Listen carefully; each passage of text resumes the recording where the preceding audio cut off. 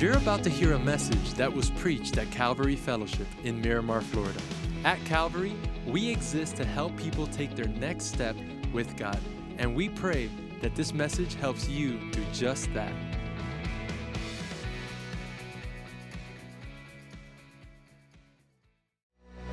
How's everybody doing? Hey, we are so glad that you are here with us. So I have, those of you that don't know, I have 3 kids. My daughter Mia is 15. My son Xander is 13, who by the way was playing guitar again today. Yeah, couldn't be prouder. And my daughter Livy is 10 for at least another week or so. And so when my daughter, it's about 10 years ago, when my daughter Mia was about 5, I was sitting with her before she fell asleep, and we had this heart-to-heart moments. And I'm telling you, if you're a parent, before you become a parent, you think, oh, we're going to have these all the time. And you don't have them all the time. You want them to happen, but we were having this heart-to-heart moment before she fell asleep. And I was telling her, and we had been talking, and I said, you know, Mama, there was a time when Mom and Dad, we couldn't have kids, and we tried and for 10 years, and nothing happened, and we just kept praying and trusting in what God was going to do. And one day, your mom got pregnant. 9 months later, you were born, and you were the answer to our prayers. And I said to her, I said, listen, your brother and your sister and you are so special to us. I said, but Mia, you're special because you were God's first answer to us with all the prayers that we prayed. And now I'm like tearing up. I'm starting to cry. And I'm like, Mama, I love you so much. And I'm wiping tears away. And she turns to me and she says, Dad. And I said, yeah, Mama. She says, could you say that again? I wasn't listening. And I said, you're all right, go to sleep. And so now, we've all had these moments where we're trying to explain something to someone and they just don't get it. And we'll use different techniques, strategies, methods to get them to understand. And listen, this is exactly where Jesus is with the religious leaders. He's been dealing with them at various times since he started in his ministry, and now things are starting to come to a head in their opposition of him.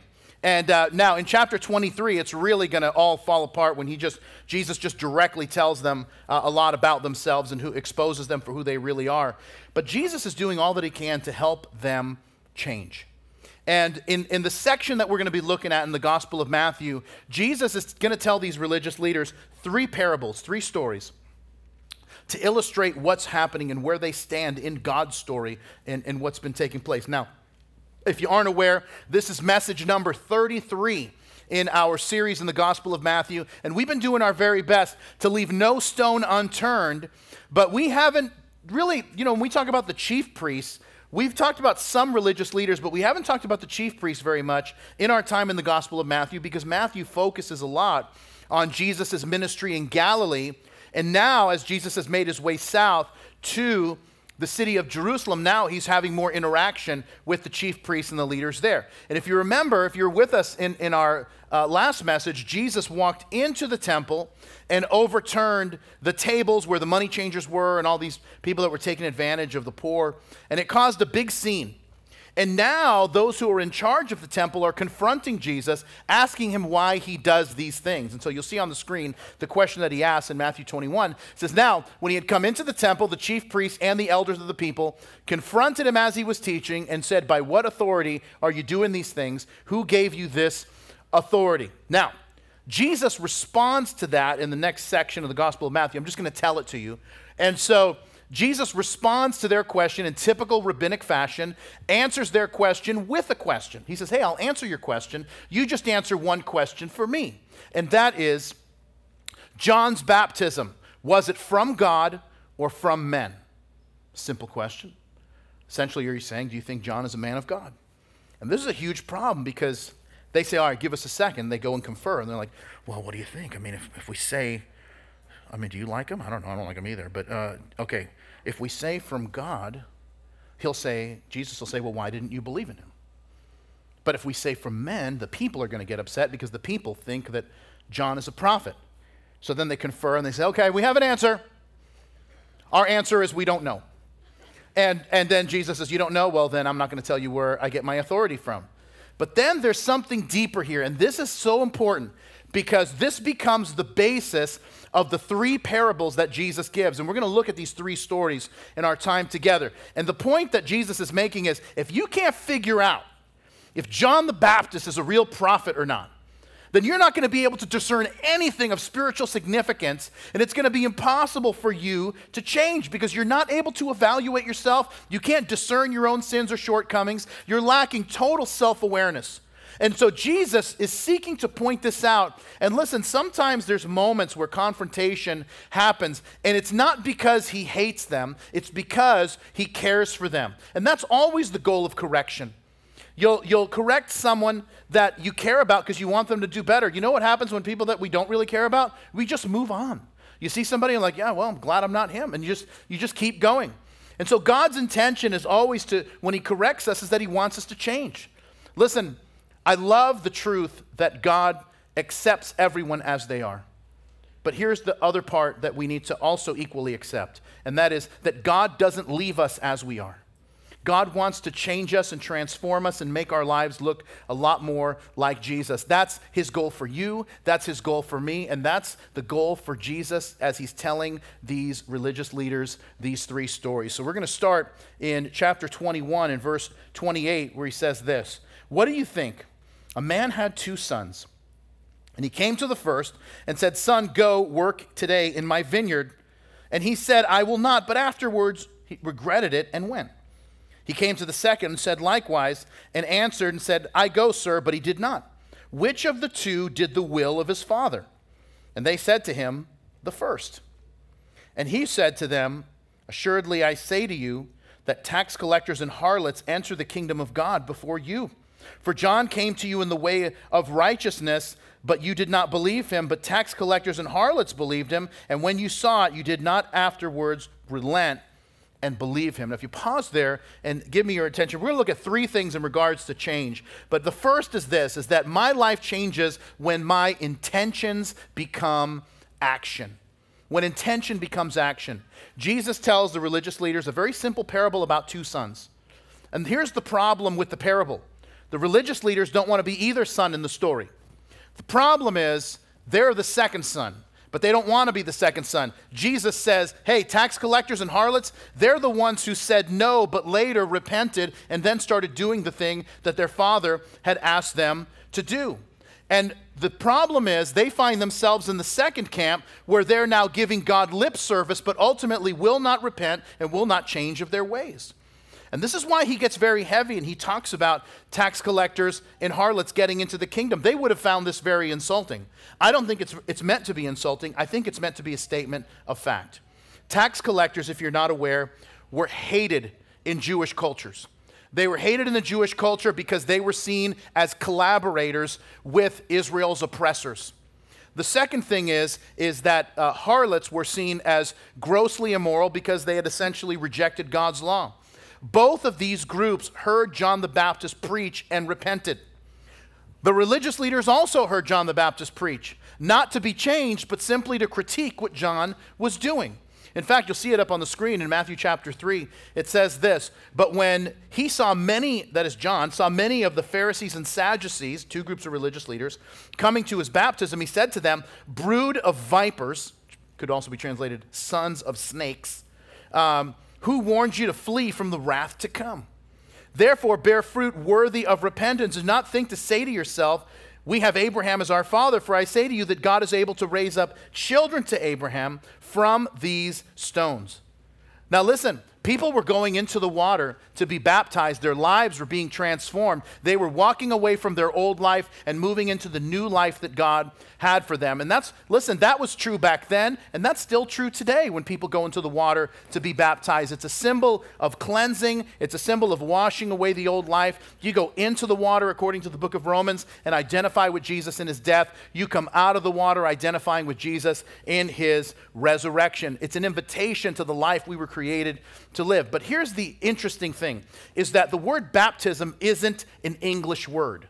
The word baptism is a Greek word that gets transliterated into English. Now, a transliteration is the sound of a word, and we just shift it into our language. So I'll give you an example. That my wife the other day, she was making a cake for my daughter's birthday, and she said, Bob, how do you say cake in Spanish? And I said, cake? And she said, no, for real. And I'm like, cake? And I'm like, there may be another word, but I don't know it. And she's like, is that why when we talk about bleach, you say cloro? And I'm like, yes, that's how we say bleach, cloro. It's actually decolorante, but no one I know has ever said that. We just call it cloro. And when you talk about diapers, you don't call them pañales, which is what they're really called. We call them pampe.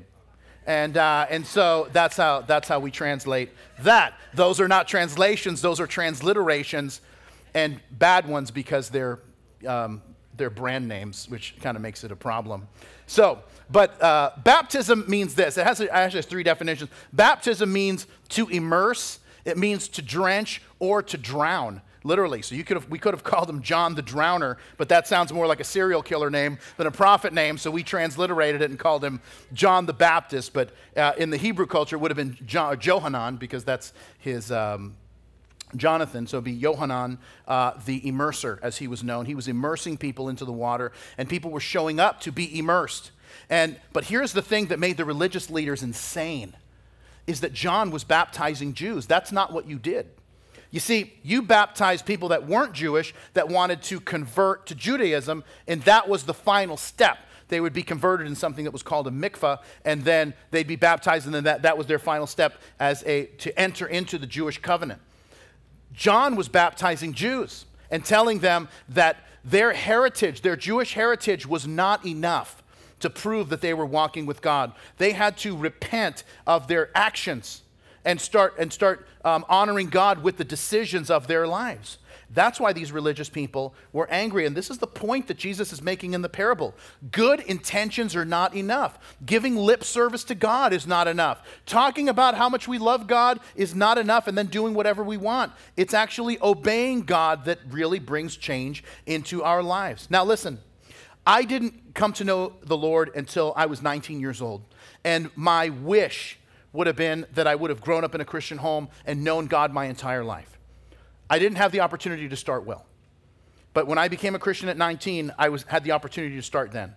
And so some of us, maybe you came to know Jesus later in life. Listen, maybe I didn't have the opportunity to start well. But you have the opportunity, every one of us have the opportunity to finish well. This is why baptism is such an important command, because it's easy. You know, Jesus isn't asking us to do something life-threatening or dangerous or impossible when we come to know him. He invites us to do something so simple to identify with him. And I think that's one of the reasons why we neglect it sometimes, is because it's so easy to do. And because it's so easy to do, it becomes easy not to do. You decide to be baptized, let me tell you what happens in your life, is that you start setting in motion a pattern of obedience where you read about something that God wants you to do, and then you just do it. Now, on the connection card that you were given when you came in, can I encourage you in this? If you flip it over on the back, there's where it says my next step is, you can sign up to be baptized here at Calvary in just a couple of weeks. And maybe you're like me, and you were baptized as an infant. I was baptized, I was a few days old. I have the pictures to prove it, just in case the baptism police ever show up. But once again, I was not, it was not a decision that I made. It's a decision that my parents made, and it spoke of their belief in certain traditions. But when I became a Christian at 19 years old, I had to make a decision to be baptized.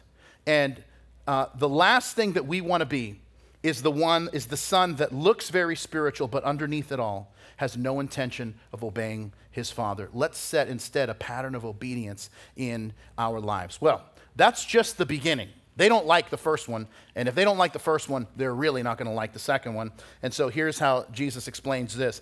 In verse 33, it says, "Hear another parable. There was a certain landowner who planted a vineyard, and he set a hedge around it, dug a winepress in it, and built a tower.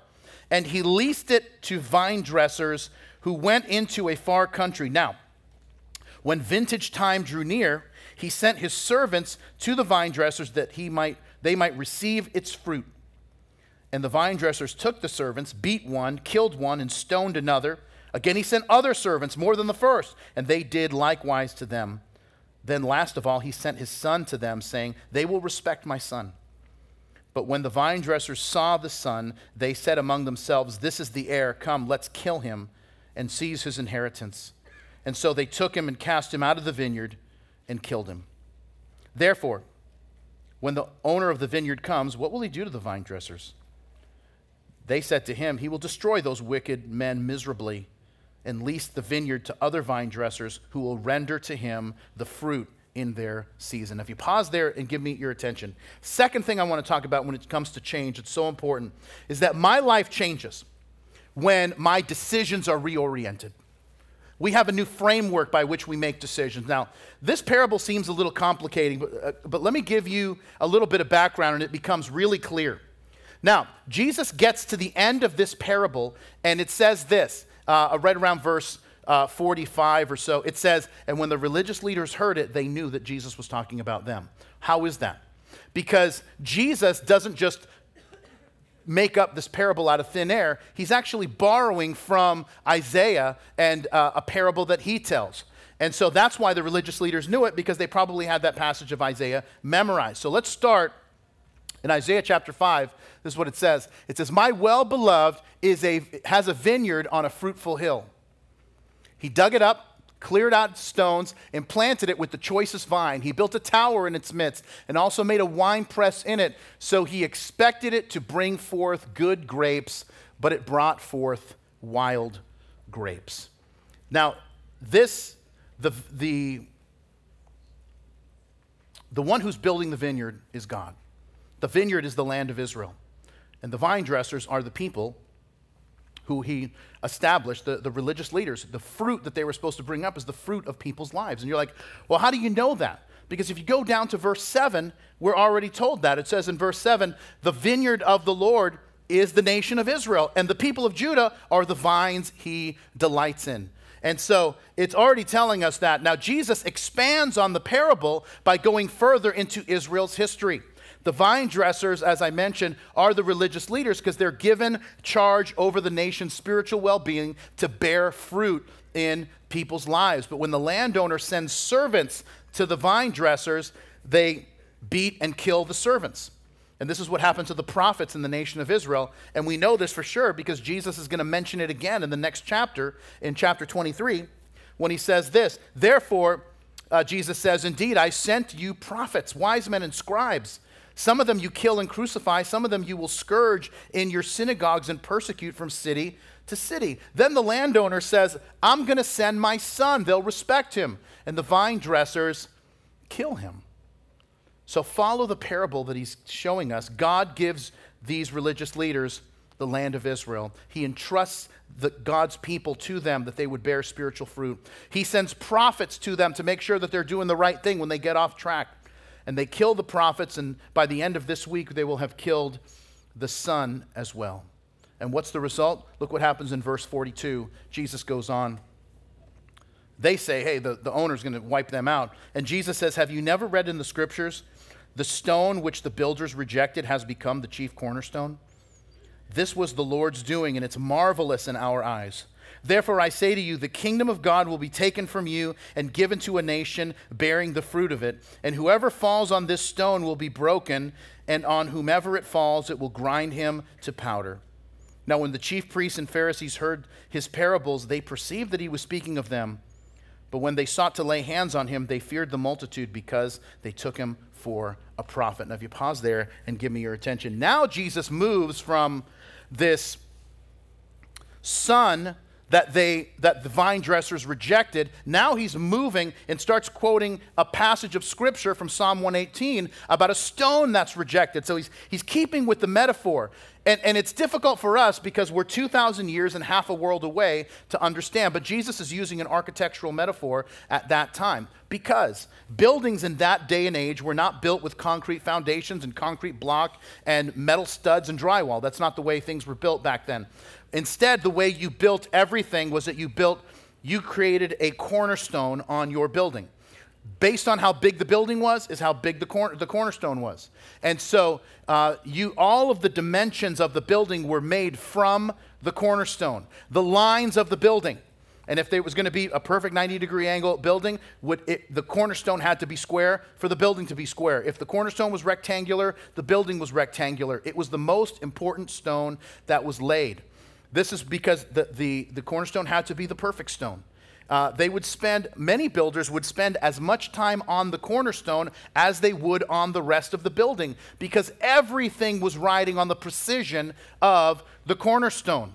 It was also the strongest stone, that most of the structure was resting on the cornerstone, so it had to bear the weight of the building.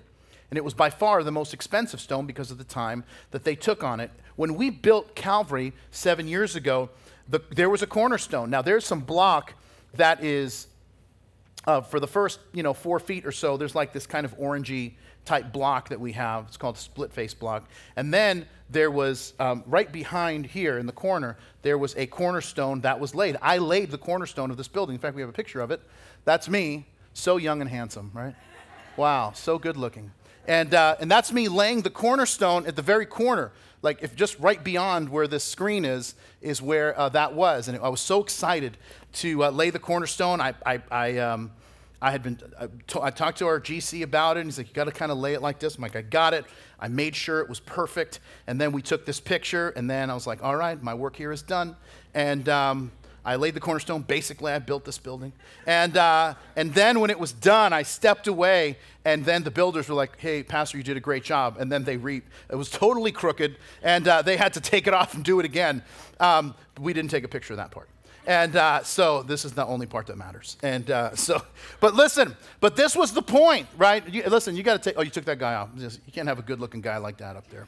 And now, here's the point. Knowing this passage in Psalm 118 and knowing the story that Jesus tells, the Apostle Peter uses that as he writes in his first letter about this moment. He was there. He's listening to Jesus tell this story. He hears Jesus quote this passage. Look at what he says in 1 Peter chapter 2. He says, as you come to him, the living stone, rejected by humans, but chosen by God and precious to him, you also, like living stones, are being built into a spiritual house to be a holy priesthood, offering spiritual sacrifices acceptable to God through Jesus Christ. Peter says, you come to Jesus, and now God is transforming your life into something new and building you into a spiritual house. How does that work? He says this, Jesus becomes the cornerstone of your life. And now you start aligning everything in your life to Jesus. When you do that in your life, that's how the entire structure of your life changes. In fact, if we can back up a couple of verses in 1 Peter, you'll see what he says. In 1 Peter chapter 2, starting in verse 1, he says, therefore rid yourselves of all malice and deceit, hypocrisy, envy, and slander of every kind. Like newborn babes, crave pure spiritual milk, that by it you may grow up in your salvation, now that you've tasted that the Lord is good. Peter says, you've gotten rid of all these things in your life. Why? How? Because you've made Jesus your cornerstone, and now he's building you into a spiritual house. And there's something wonderful that happens. You give your life to Jesus, and the things that used to interest you and entice you just don't have the same allure anymore. Now, let me explain this. Have you ever heard of these? Anybody heard of these? Okay, a few people? All right, very good. Now, I stopped at CVS on my way to church this morning to pick up a couple packages of Razzles because I was going to give some out. And I talked to the guy at the counter. He's this young guy. And he said, I'm like, hey, do you guys have any Razzles? And he says, what in the world are Razzles? And I said, you know what? You have just established that you and I have a generational divide. And he's like, man, are you going to really say that to me? And I'm like, dude, I'm old enough to be your dad. And he's like, okay. And he's like, but I still don't have any Razzles. And I'm like, well, then this relationship is over. And so anyway, but here's what, so Razzles, I grew up in Boston, and there was this place right down the street called Lil, L-I-L, Peach. It was a convenience store. So Lil Peach used to sell Razzles. And I was basically keeping those people open because for the amount of candy that me and my friends bought. And so I would buy Razzles basically by the box. And the thing about Razzles is that it starts out as candy. It's like a hard candy. And then it starts to melt and it turns into bubble gum. It was like the transformer of food. And so it was amazing. So I haven't seen Razzles in years. A couple years ago, I go up to Boston to teach at this thing, and I have a friend that lives in Connecticut, and he says, hey, let's get together for breakfast. So I say, yeah, let's meet halfway. So we meet about 45 minutes outside of Boston, and then he comes 45 minutes from Connecticut, so we meet at this Cracker Barrel right off Interstate 90 in Boston. And so I walk into Cracker Barrel, which is basically a garage sale that serves food. And so I walk into Cracker Barrel, and you're not going to believe they have boxes of Razzles. So I buy 2 packages of Razzles, and I won't even tell my friend about them because I know he won't appreciate them because he does not have the refined palate that I have. And so I don't say anything. I keep them in my pocket. We have breakfast. I say goodbye. He says goodbye. I get back in my car, or my nephew's car. I borrowed his car. And so I'm driving back, and I open the package of Razzles, and I'm just chugging the Razzles. And would you know it, Razzles are horrible. I mean, they're nasty. And I couldn't believe it. And now I'm like, what am I going to do with the second package? And the candy was hard. The gum hurt my teeth. It tasted like death. And I'm just like, how could I have ever liked this? Now, here's the point. When Peter uses the term, hey, you're laying aside all this stuff, right? Malice, envy, jealousy, all this you're laying aside. He says, well, how is it that you're laying it aside? Because you started craving something different. Like a newborn babe, you started craving the milk of the word, not junk food. You started craving the good stuff. And then, how is that? Because you made Jesus your chief cornerstone. And listen, our lives will change to the degree that we will align our lives, our decisions, and our beliefs to the person of Jesus.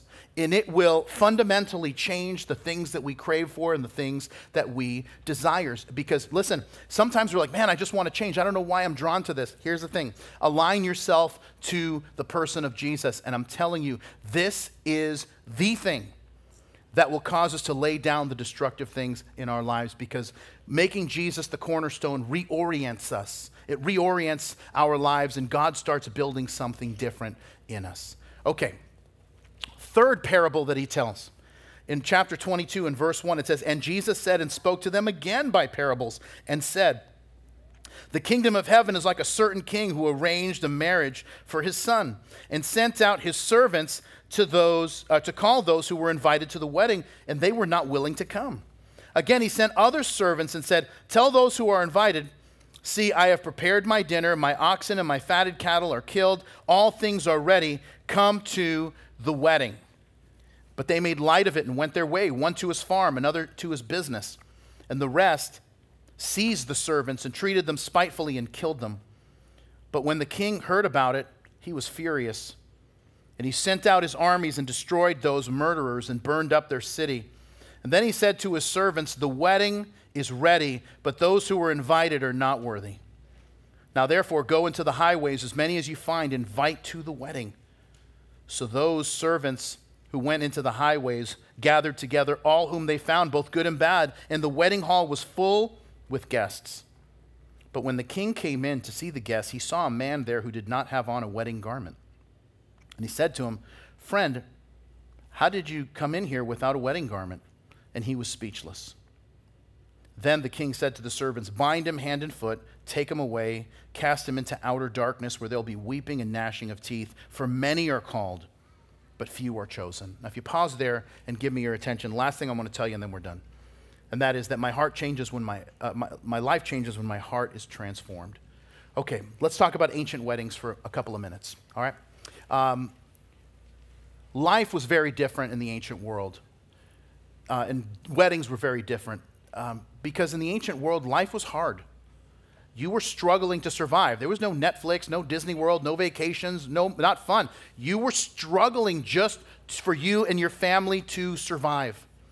The second thing is that to get invited to a wedding was a huge honor, because most couples didn't have lots of money, and these were very involved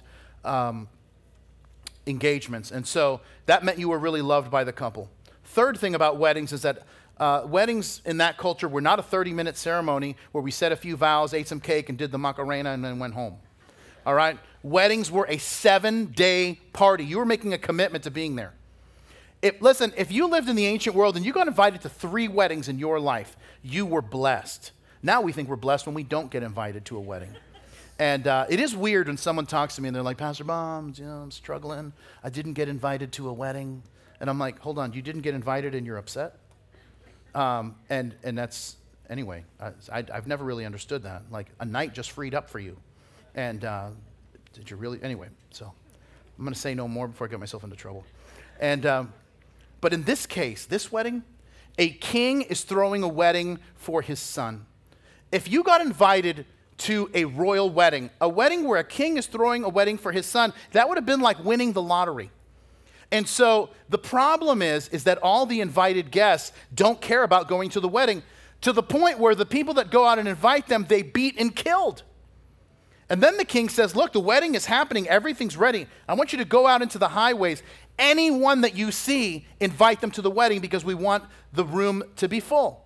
Now, in this culture, and this is an important thing because you read the story and you're like, oh, it all makes sense until you find the guy who doesn't have on a wedding garment, and that guy gets basically thrown out into outer darkness, and you're like, wow, the guy didn't have a wedding outfit, and you threw him out. So in that culture, the host of the wedding provided the garments that the people wore, which, by the way, isn't that great? Isn't that half the stress of going to a wedding, is that you don't know what to wear, and you're like, hey, why don't you wear that? I can't wear that. I wore that to the last wedding. The last wedding you went to was in 2006, and it doesn't matter. People saw me in that one. And so now, but the host gave you the clothes that you were going to wear. So the king provides the clothes for everyone, but one guy decides he's not going to wear the clothing that the king provided for him. He's going to do his own thing. So it's not that he didn't have the right outfit. It's that he didn't want to wear what the king had provided for him. That's the key to understanding this parable. The Jewish people had all the promises of God. They were the ones at the end that Jesus says, many are called, few are chosen. They were the ones who were chosen. But they didn't care about the wedding. They thought about Messiah. Yeah, Messiah is interesting. I like the idea of Messiah. But when the Messiah was standing in front of them, they rejected him. So it's like, yeah, we want to go to the wedding, but we don't want to change. We want to kind of stay doing the thing that we're doing. And I get it. I think all of us have clothes that we think are comfortable. Everybody has a favorite pair of jeans, right? That you've worn them so much they just fit kind of right. This is why, and I'm telling you the truth. I'm going to straight up tell you the truth right now. You're going to be like, this guy was really talking to us today. You're going to say that when you leave here. But let me tell you something. This is why men don't like washing their jeans. Let me tell you what happens. A woman wears a pair of jeans one time and throws it in the wash. A man wears a pair of jeans 1 month and then gets forced to throw them into the laundry because guys they don't want. The thing is that the jeans don't get comfortable until about the 3rd or 4th wear. And then you're like, yeah, this feels right. And then, whichever pocket you put your phone in, that has even stretched out a little bit to allow for phone and wallet and whatever. And you're just like, this is right. This is why, I'm telling you, when you go home today, tell your husband, hey, I'm going to buy you a pair of jeans. Like, what are you going to do that for? I already own one pair of jeans. It's my multi-purpose pair.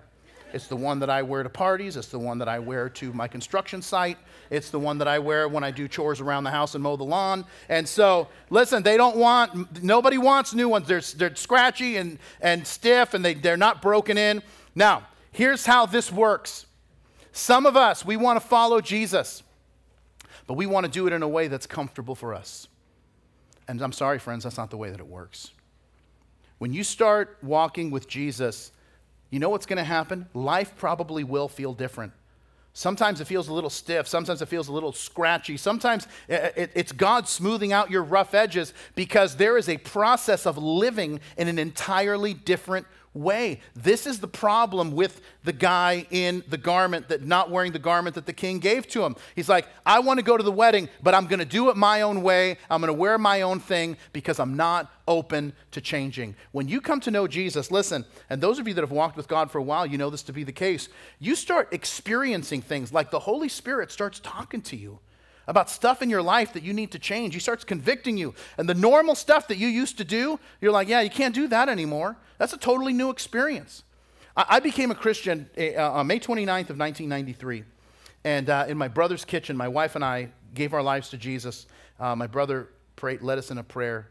And my life was different from that moment. And I remember I prayed to receive Jesus, and about an hour later, I said, I got to go. He says, where are you going? I said, I got tickets to a baseball game. And I went to Fenway Park. My brother lived in Boston at the time. So we had tickets to go see the Red Sox. And another thing you got to understand about me is that I used to cuss. Pretty much every other word was a cuss word. And which my kids, they have a real hard time. Like that's unfathomable, but it is. So we're at the game. And Roger Clemens, who was was pitching that night for the Red Sox, and who was my favorite baseball player growing up as a kid, and until he signed with the Yankees, and then he was dead to me. And so the other thing you want to know about that game is that George H.W. Bush, President George H.W. Bush, was at the game. He had much better seats than me. And so I was like out in right field, and he was in like the first row behind the Rangers dugout. And he was there at the game because his son, George W. Bush, who later would become president, was part owner of the Texas Rangers, and that was the team playing the Red Sox. So anyway, I'm in right field. I'm about 200 feet away from second base. Guy from the Red Sox hits a ball down the line in right field. Right fielder for the Rangers gets it, throws to second, and the guy from the Red Sox gets thrown out at second, trying to turn a single into a double. And I, being 200 feet away, saw exactly what happened. The guy, the umpire who was, 12 inches away, he didn't see it like I did. And so I stand up, and I'm like, why you? And then I just put my hands in my pockets, and I sat down. And my wife looks over, and this is kind of when my talk would get a little extra salty. And she's like, are you okay? And I said, yeah. I said, but I'm a Christian now. I don't think God wants me to talk like that. I've been a Christian for about 2 hours. It really kicks in the second hour. And listen, in those first few weeks being a Christian, I tell you, I barely spoke because I didn't know what to say. I had a very limited vocabulary. Most of the words I used had 4 letters. And so I just didn't, I'm telling you, I didn't say it. People, how you doing? How are things going? See ya. I didn't say anything. And so until I had learned some new words. And listen, let me fast forward a few years. Talking is my entire life. It's all I do is talk. And listen, let me just tell you, God had given me a new garment to walk in. And my life completely changed. And I'm telling you this because God wants to do the same, and maybe he has done the same in your life, but if he hasn't, he certainly wants to do it. He wants to give you a new garment to walk in, and if we miss it, listen, we miss out on everything because we say, I'm going to walk with God, but I'm going to do it my own way. We don't get to do it our own way. The only way it works is when you take Jesus and you make him the chief cornerstone so that we don't miss the life that he has for us. In the book of Ephesians, Paul says it this way.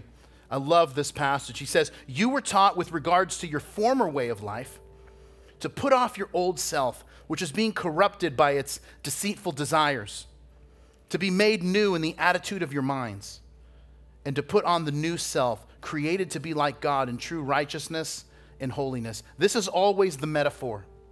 The metaphor is always take off the old clothes, the old self, the old way of life, and put on the new garment, the new person, the new man that God has created us to be. And listen, can we just be honest for a minute? Some of us, we're so tired. We're so tired because we have been expending so much effort and energy trying to prove that we're smart enough, prove that we're strong enough, trying to prove that we're good enough. And here's what the Bible tells us. We aren't smart enough because we make so many bad decisions. We aren't strong enough because we fail so often. And we aren't good enough because we know what's right and often we choose the opposite. But here's the other thing that the Bible teaches us, and that is that we are loved. Not because we're lovable, but because God is love and proved to us that he loves us when Jesus died for us. So listen, instead of rebelling against God, or even saying, I'm going to come to the wedding, but I'm going to wear what's comfortable for me. I'm going to do it my own way. Instead of that, why don't you make Jesus the chief cornerstone of your life, and you start orienting your life to the person of Jesus, and he starts building your house differently, maybe God's message to us today is, maybe today is the day to surrender. And that if we will surrender, God will begin to transform us. He'll give us a new garment to walk in. He'll begin to change us in ways that we never thought possible, to become the person that God has created us to be, that we ultimately wanted to be. We just didn't see the path on how to get there. Maybe that starts today when we decide that we're not going to do it our own way. We're going to do it his way, and we are going to reorient our entire lives to what he wants us to do. Let's pray together. And Lord, we want to thank you for that. Thank you for the fact that you don't leave us to figure it out.